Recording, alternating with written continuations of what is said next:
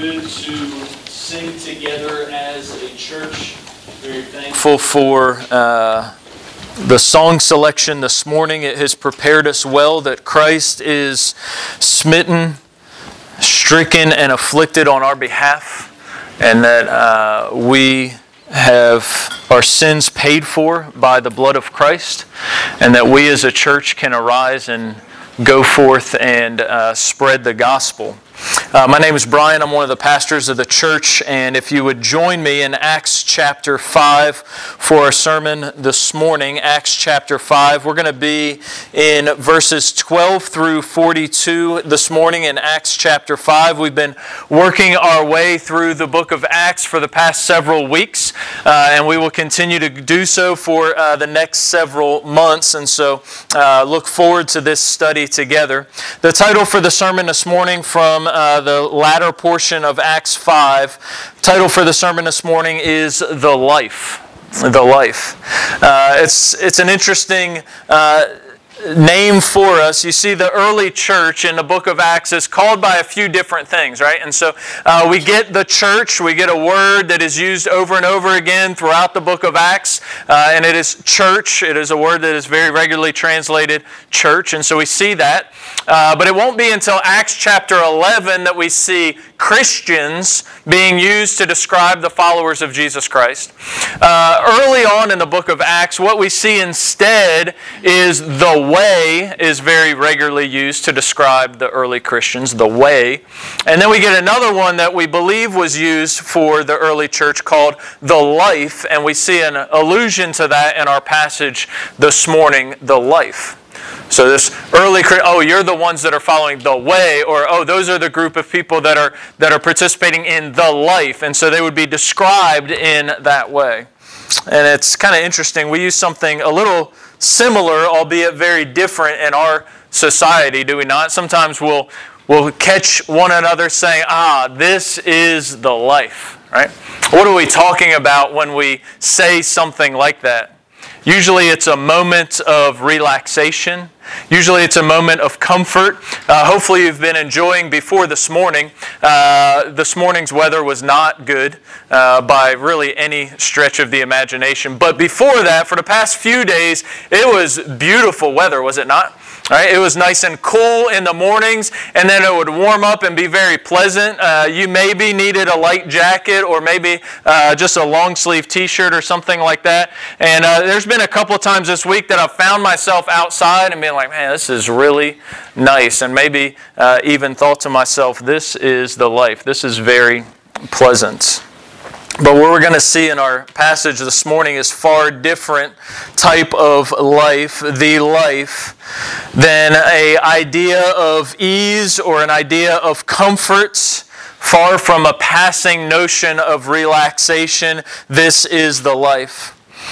But I pray that what you see as we walk through this passage in Acts chapter 5 is that this life of following Jesus is one that very much, this life is a life that is worth living. It is a life that is full of joy in the midst of many different circumstances. This is the life. Pick it up with me in Acts chapter 5, starting in verse 12. Acts chapter 5, starting in verse 12. Now many signs and wonders were regularly done among the people by the hands of the apostles. And they were all together in Solomon's portico. None of the rest dared join them, but the people held them in high esteem. And more than ever, believers were added to the Lord, multitudes of both men and women, so that they even carried out the sick into the streets and laid them on cots and mats, that as Peter came by, at least his shadow might fall on some of them. The people also gathered from the towns around Jerusalem, bringing the sick and those afflicted with unclean spirits, and they were all healed. But the high priest rose up, and all who were with him, that is the party of the Sadducees, and filled with jealousy, they arrested the apostles and put them in the public prison. But during the night, an angel of the Lord opened the prison doors and brought them out and said, "Go, stand in the temple and speak to the people all the words of this life." And when they heard this, they entered the temple at daybreak and began to teach. Now when the high priest came and those who were with him, they called together the council, all the senate of the people of Israel, and sent to the prison to have them brought. But when the officers came, they did not find them in the prison, so they returned and reported, "We have found the prison securely locked and the guards standing at the doors, but when we opened them, we found no one inside." Now when the captain of the temple and the chief priests heard these words, they were greatly perplexed about them, wondering what this would come to. And someone came and told them, "Look, the men whom you put in prison are standing in the temple and teaching the people." Then the captain with the officers went and brought them, but not by force, for they were afraid of being stoned by the people. And when they had brought them, they set them before the council, and the high priest questioned them, saying, "We strictly charged you not to teach in this name. Yet here you have filled Jerusalem with your teaching, and you intend to bring this man's blood upon us?" But Peter and the apostles answered, "We must obey God rather than men. The God of our fathers raised Jesus, whom you killed by hanging him on a tree. God exalted him at his right hand as leader and Savior to give repentance to Israel and forgiveness of sins. And we are witnesses to these things, and so is the Holy Spirit, whom God has given to those who obey him." When they heard this, they were enraged and wanted to kill them. But a Pharisee in the council named Gamaliel, a teacher of the law held in honor by all the people, stood up and gave orders to put the men outside for a little while. And he said to them, "Men of Israel, take care what you are about to do with these men. For before these days Theudas rose up, claiming to be somebody, and a number of men, about 400, joined him. He was killed, and all who followed him were dispersed, and it came to nothing. After him, Judas the Galilean rose up in the days of the census and drew away some of the people after him. He too perished, and all who followed him were scattered. So in this present case, I tell you, keep away from these men and let them alone. For if this plan or this undertaking is of man, it will fail. But if it is of God, you will not be able to overthrow them. You might even be found opposing God." So they took his advice, and when they had called in the apostles, they beat them and charged them not to speak in the name of Jesus, and let them go. Then they left the presence of the council, rejoicing that they were counted worthy to suffer dishonor for the name. And every day in the temple and from house to house, they did not cease teaching and preaching that the Christ is Jesus.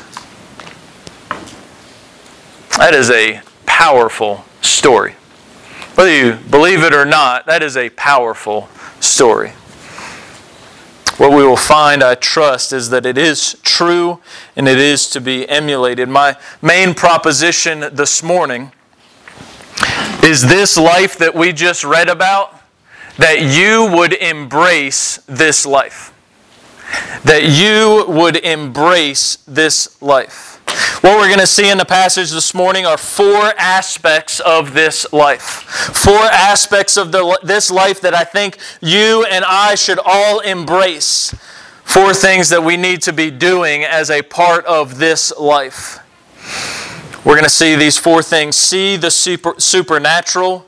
Speak the words of this life. Scramble your accusers.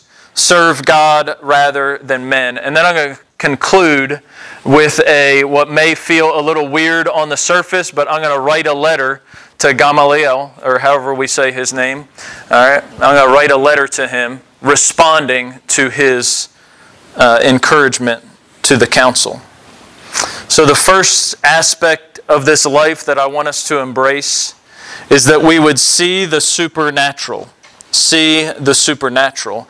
In verses 12 through 16, we see the supernatural. In verse 12, notice, signs and wonders were regularly done by the hands of the apostles.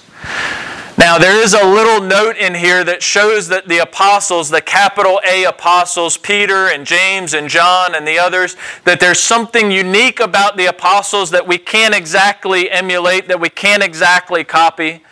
But understand that the supernatural is happening around the people of God. Also notice in verse 14, that people were regularly being added to the number of the Lord. Both men and women. There's even people coming from towns outside of Jerusalem into Jerusalem. And they're seeing signs and wonders. People are being added to their number. They are seeing the supernatural all the time. There seems to be an assumption in our Western society, right?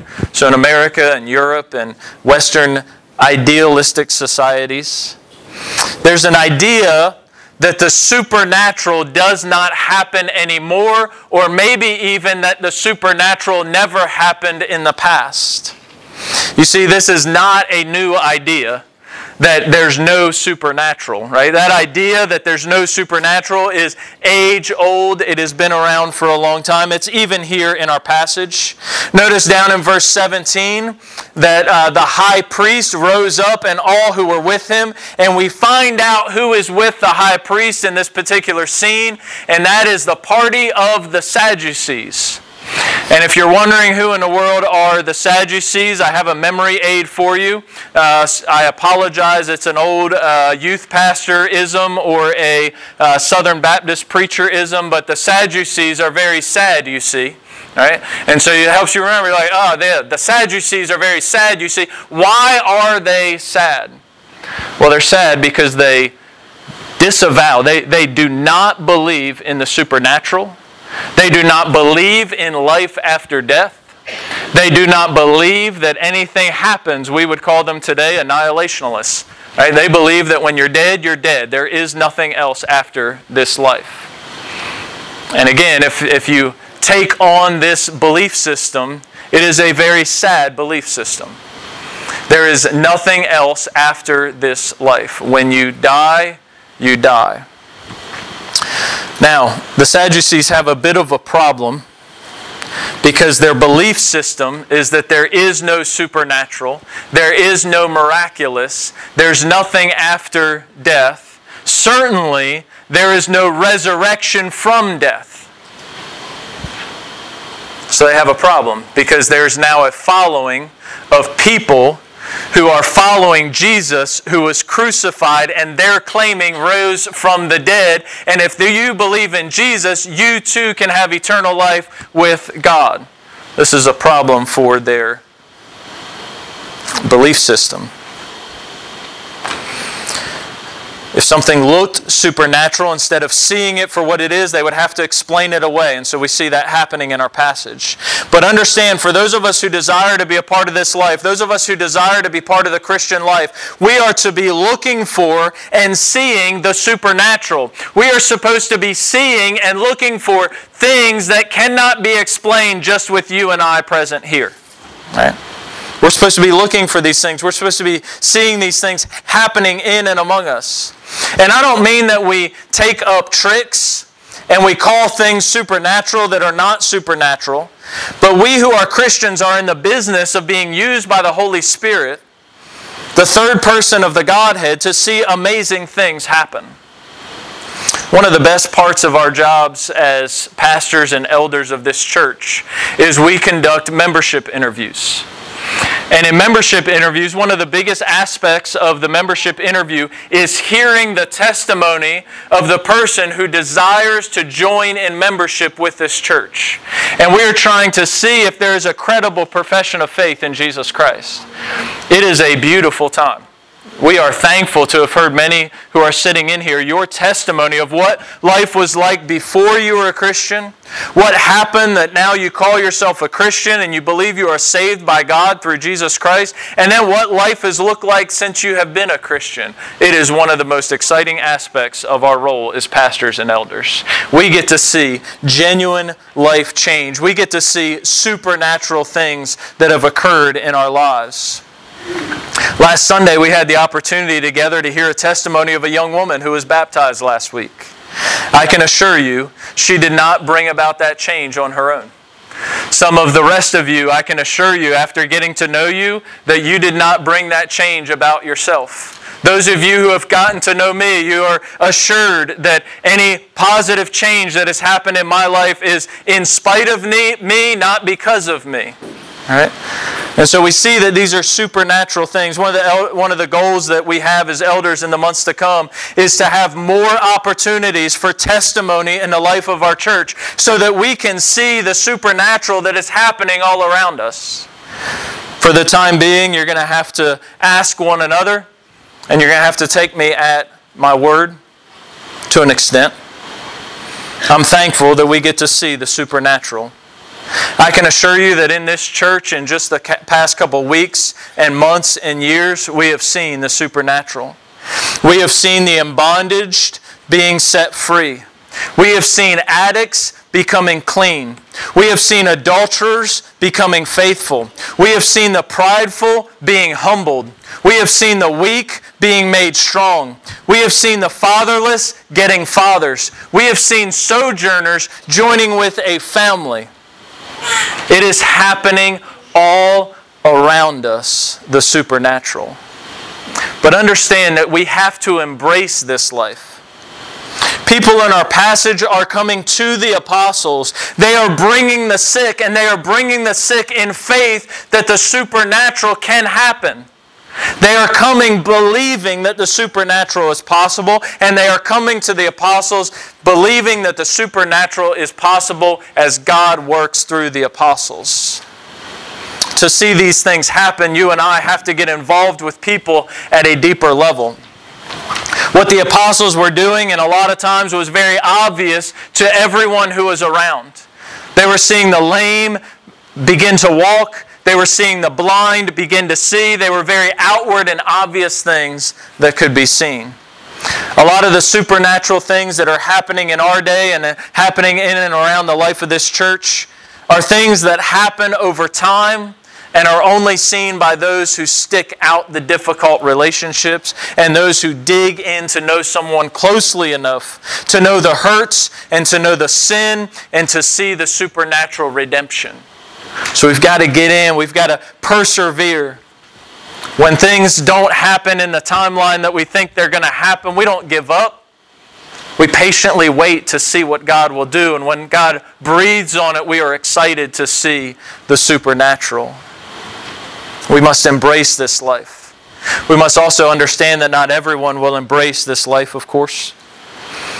Not everyone thought that what Jesus was doing was good. Not everyone that saw what the apostles were doing was good. I'll read again verses 17 and 18 about these Sadducees. The high priest rose up and all who were with him, that is the party of the Sadducees, and they were filled with jealousy, and they arrested the apostles and they put them into the public prison. This brings us to the second thing we need to embrace as we embrace this life. Number 2, we need to speak the words of this life. Speak the words of this life. Verses 17 through the first part of 21. Verses 17 through the first part of 21. Speak the words of life. What happens after they throw them in the public prison is honestly a pretty amazing scene. Right? So they're placed into the public prison, and the doors are locked and guards are put at the doors. And they're there, and all of a sudden an angel frees the apostles, and then the angel tells the apostles to go and to speak the words of this life in the temple, and the apostles do it. I hope as you read the Bible for yourself that you read it trying to imagine some of these scenes. Right? This is an amazing scene that is here in this passage.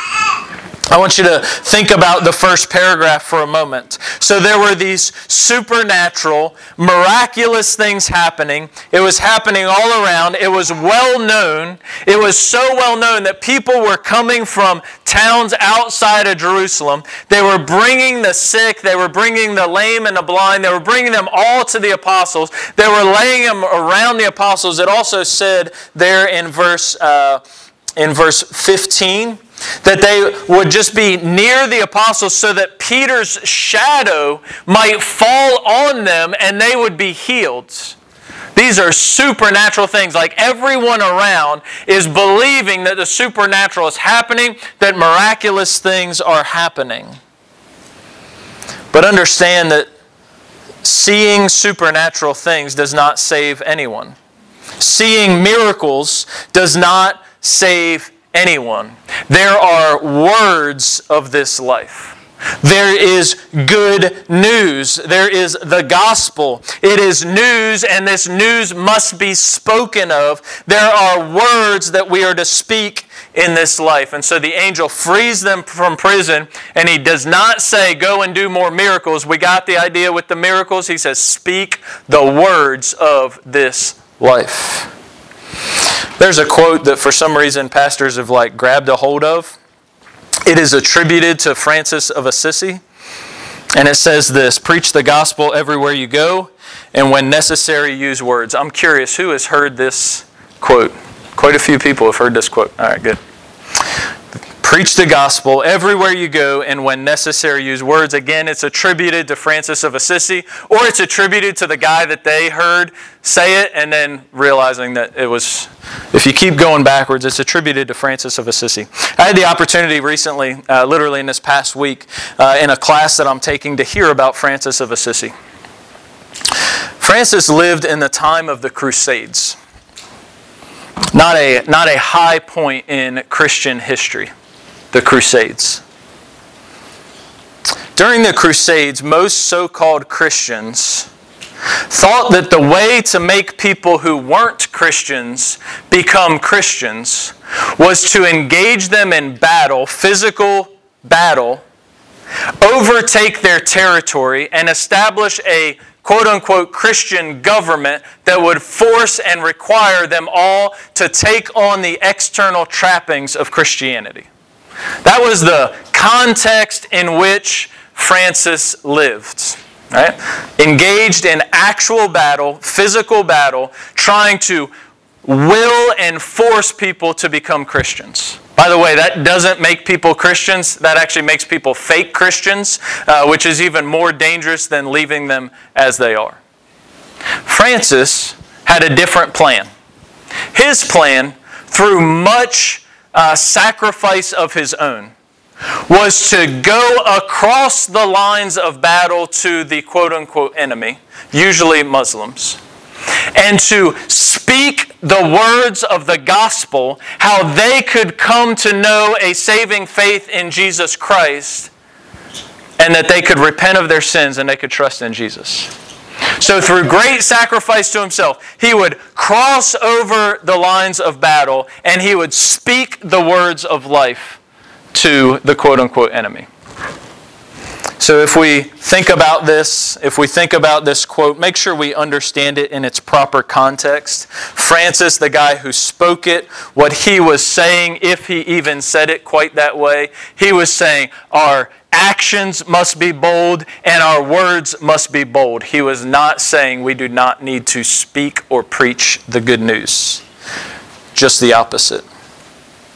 He certainly spoke the boldness of following Christ with his actions, and he certainly used words. He must be understood in the context of how he lived it out. Brothers and sisters, we must speak the words of this life. It is great to be a part of a church. It is great to see God changing you and God changing those around you. But this life, if it is just life change and people just see the life change but don't hear the words that cause the life change, people will be led to believe some confusing things. People may be led to believe that we just have an easier life and that is why we're so joyful. Or they may think that we don't struggle with temptation the way that they do, and that's why maybe we don't sin quite as often or as egregiously. Or maybe they'll think that we just pulled ourselves up by our bootstraps like good Americans, and that's how we've been able to see change in our lives. But none of that is what happened to us if we're truly in Christ. What has happened to us is that God has gotten a hold of us and radically changed us and is changing us to become more and more like Jesus. So what are the words of this life? It's briefly in our passage, verses 29 through 32. But I'm going to summarize. Peter's kind of had some sermonettes just on repeat to this point in the book of Acts. So I'm just going to pull some common threads from all the sermonettes that Peter has proclaimed, Peter and the other apostles with him, to this point at the end of Acts chapter 5. Number one, he has said that Jesus is the promised Savior of God.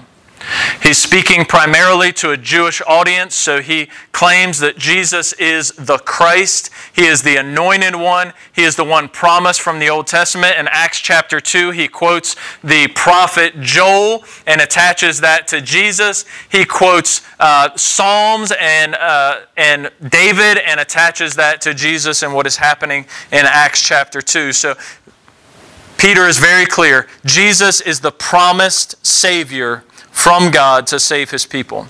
Secondly, he says that Jesus was crucified by men, specifically the supposed people of God there in Jerusalem. So they say, look, you're trying to pin this crucifixion of Jesus on us. And Peter responds, absolutely, because you killed him. You killed Jesus. There's a bold statement, right? But the words of this life, that Jesus of Nazareth is the promised Savior of God. Jesus was crucified by sinful men. A third thing that he's been very clear about over and over again at this point in the book of Acts is that God raised Jesus from the dead. You can imagine Peter standing in front of a council of people, several of which are of the party of the Sadducees, that do not believe in a resurrection from the dead. But don't you worry, guys. God raised Jesus from the dead. He's been very clear about that. He also says that he is a witness of these things. He says that the other apostles are witnesses of these things.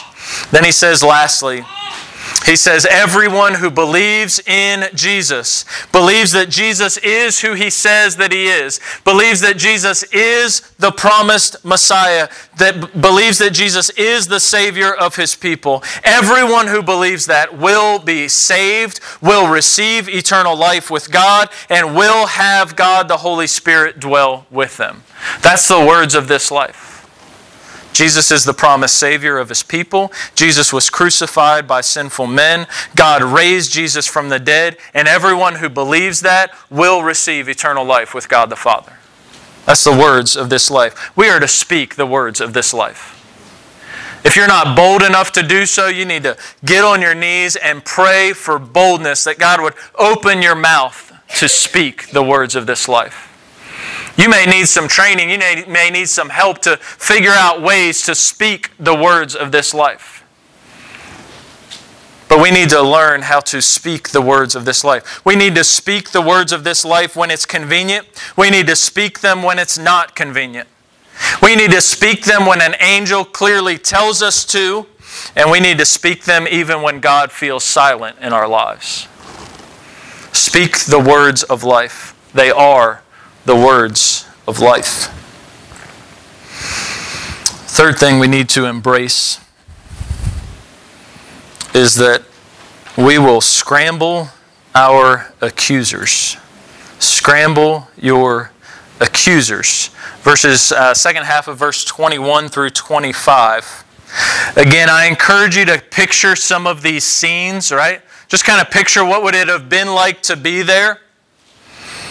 So you see starting in the second half of verse 21, the high priest comes. Those are with him. He's got his entourage with him. He calls together the council, so more people. He brings the senate of the people. And he sends, have these men brought that I put in prison. Have them brought to me. And they come back. Hey, they're not there. I mean, the gates, the prison doors are closed. There's the guys standing there guarding. That's all in place. But the guys that you put into prison, they're not there anymore. And they're perplexed. What in the world is going on? What must have happened? And then somebody else shows up. We don't even know who it is. But somebody else shows up and says, Hey, those guys that you're looking for that you can't find, that you thought you had securely put in prison, those guys, they're actually preaching in the temple the name that you told them not to preach in. By the way, they've been doing it since daybreak. I don't know what time it is now, but they've been doing it since daybreak. So they brought them not by force, because maybe they started to realize that something supernatural was happening in their midst, and so they're not going to bring them by force, and the people are following the apostles. You see, if we actively serve God and we respond to His commands, we will scramble our accusers. You see, you don't have to cower in fear of those who will disagree with you. You do not have to cower in fear with those who will try to stop you and command you to not preach and proclaim and speak the words of life. And to ruin the surprise, if you begin to speak the words of life, there will be people trying to stop you. There will be people trying to disagree with you. But we do not have to act in fear of them. We can instead walk in the Lord. When we walk with the Lord, God initiates our actions, and the world will struggle to keep up. If you find yourself reacting to the world, you have not yet spent enough time with the Lord trying to figure out what's next. Martin Luther was a man who did this pretty well. He certainly had many flaws if you start to examine his life. In what has now been known as the Protestant Reformation. Martin Luther, he carried out what he believed God was calling him to do. He started conversations that he believed God was causing him to start. And he sent the entire so-called Western Christianity in upheaval for hundreds of years. And I would contend we're still in upheaval trying to figure out everything that was started in the Protestant Reformation. And Martin Luther said this. He's often quoted as saying this. He said, "I have so much to do. I shall spend the first 3 hours of this day in prayer." How often do we do that? We think, I got a lot of stuff to do. I got to get after it. I don't have time for prayer today. I don't have time to read my Bible today. I got all these things to do. Well, if we want to be doing the right things, we need to stop, we need to pause, and we need to pray. What Luther obtained in his rich prayer life, again, had the entire Western world in doctrinal upheaval that I believe continues to this day. Walk with God in this life and you will scramble your accusers. They won't know which way is up. They will not know how to stop the progress of this life. Fourth thing we need to embrace in this life, verses 26 through 32, serve God rather than man. Serve God rather than man. You'll notice in verse 28 that the council, the high priest and the council, they say, "We strictly charged you not to teach in this name, and yet here you have filled Jerusalem with your teaching in this name, and you intend to blame us for the death of Jesus." That's a big moment, right? So they were in prison. So they watched Jesus crucified by these guys. And then everything has happened up to this point. They have miraculous signs, lots of things happening around them. They're imprisoned. They're freed from prison. They're told by an angel to go and speak the words of life. So they get up at daybreak and they start to speak the words of life in the temple. The guys drag them back in front of them. And they're like, look, you have disobeyed us. You've disobeyed us. It's a big moment. It's quite easy for us to sit here and talk about what the right thing to do is. But let's talk about what the right thing to do is. I believe Peter, of course, does the right thing in this passage. But let's talk for a moment. The Bible is very clear that we Christians are to submit to our earthly authorities. It's quite clear. Romans 13, 1 Peter 2, Ephesians 6. If you're like wrestling through this, am I supposed to obey my earthly authorities or not? Again, Romans 13 will help. 1 Peter 2 will help. Ephesians 6 will help. Other places are also pretty clear on this. We are to obey our earthly authorities. However, godly submission to earthly authorities stops when that authority is commanding us to disobey God and or to sin against God. We can be confident that the apostles did other things in submission to their authorities because, again, they wrote the rest of the New Testament that tells us to submit to our authorities. We can be confident that the apostles paid their taxes. Jesus told them, pay their taxes. Give to Caesar what is Caesar's. We can be confident that they did not murder. We can be confident that they did not steal. We can be confident that they obeyed the laws of their earthly authorities and taught others to do likewise, because again, we see it all throughout the New Testament. But at the point where the authority attempts to make themselves, the authorities, equal to or above God,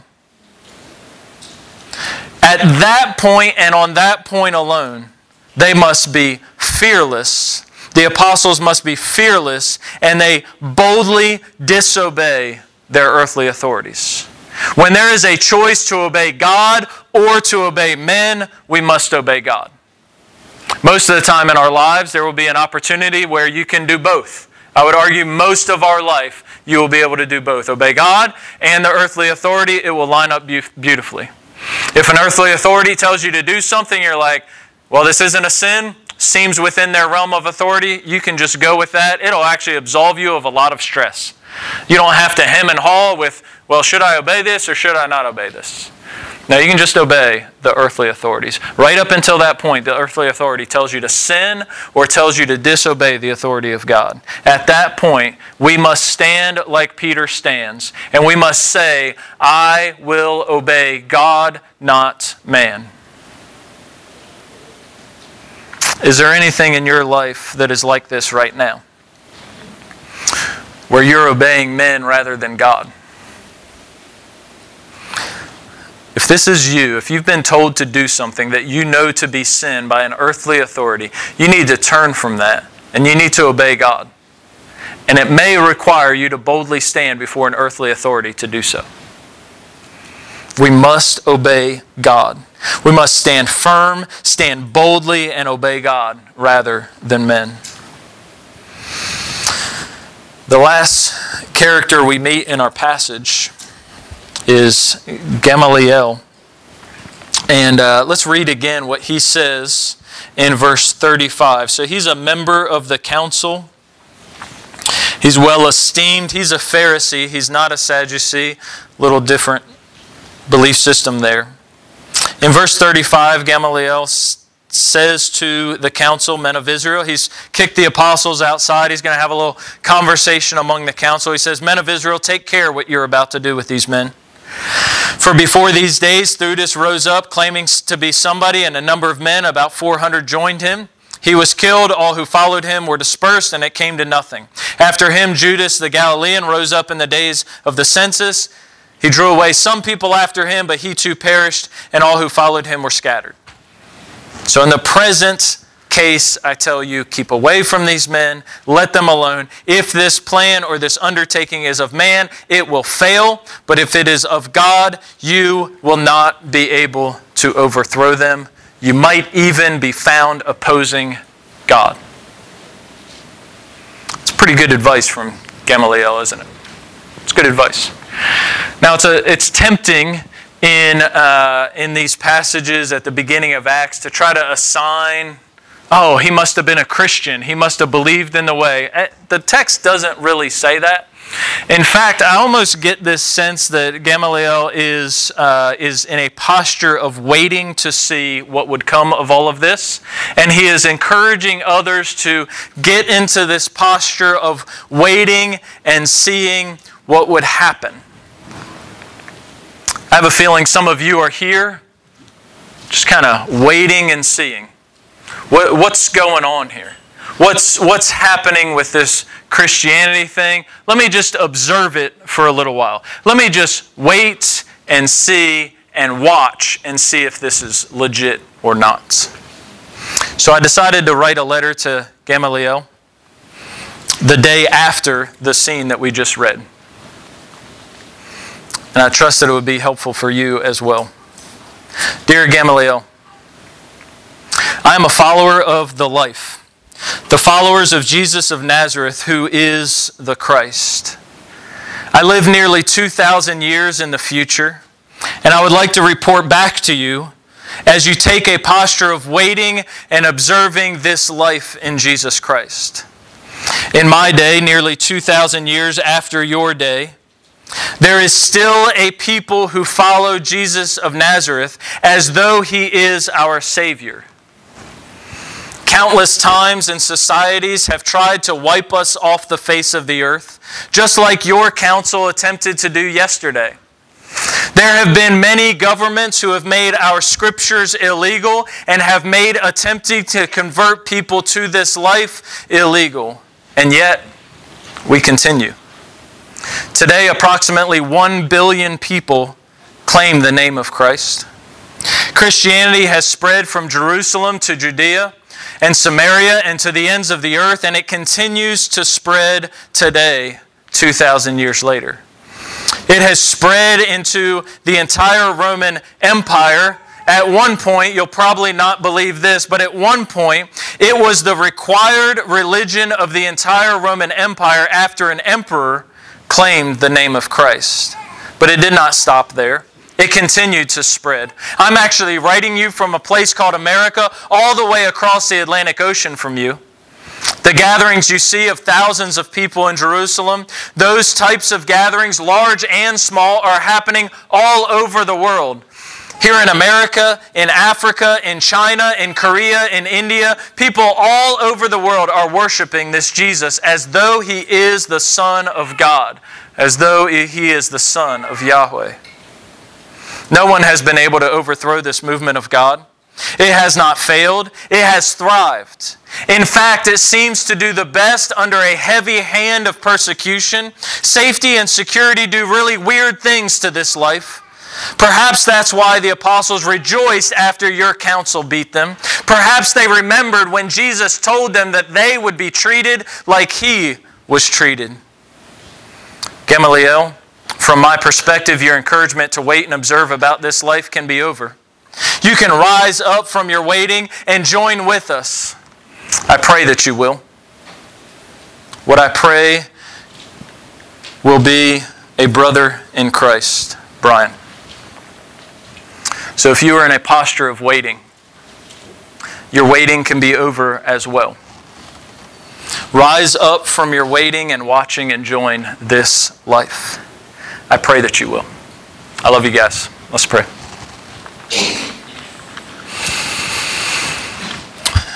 God, we pray. I know many of us in this room pray that you would move people from the sidelines just observing Christianity. God, we pray that you would move them from watching and observing to embracing this life.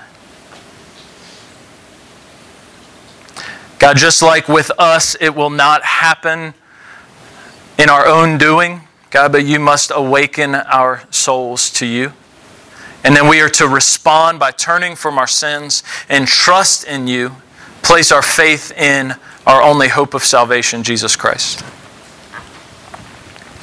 God, I pray for all of us, those of us who are Christians, those of us who are part of this life, that you would move us from seeking comfort and relaxation above all else to seeking you above all else.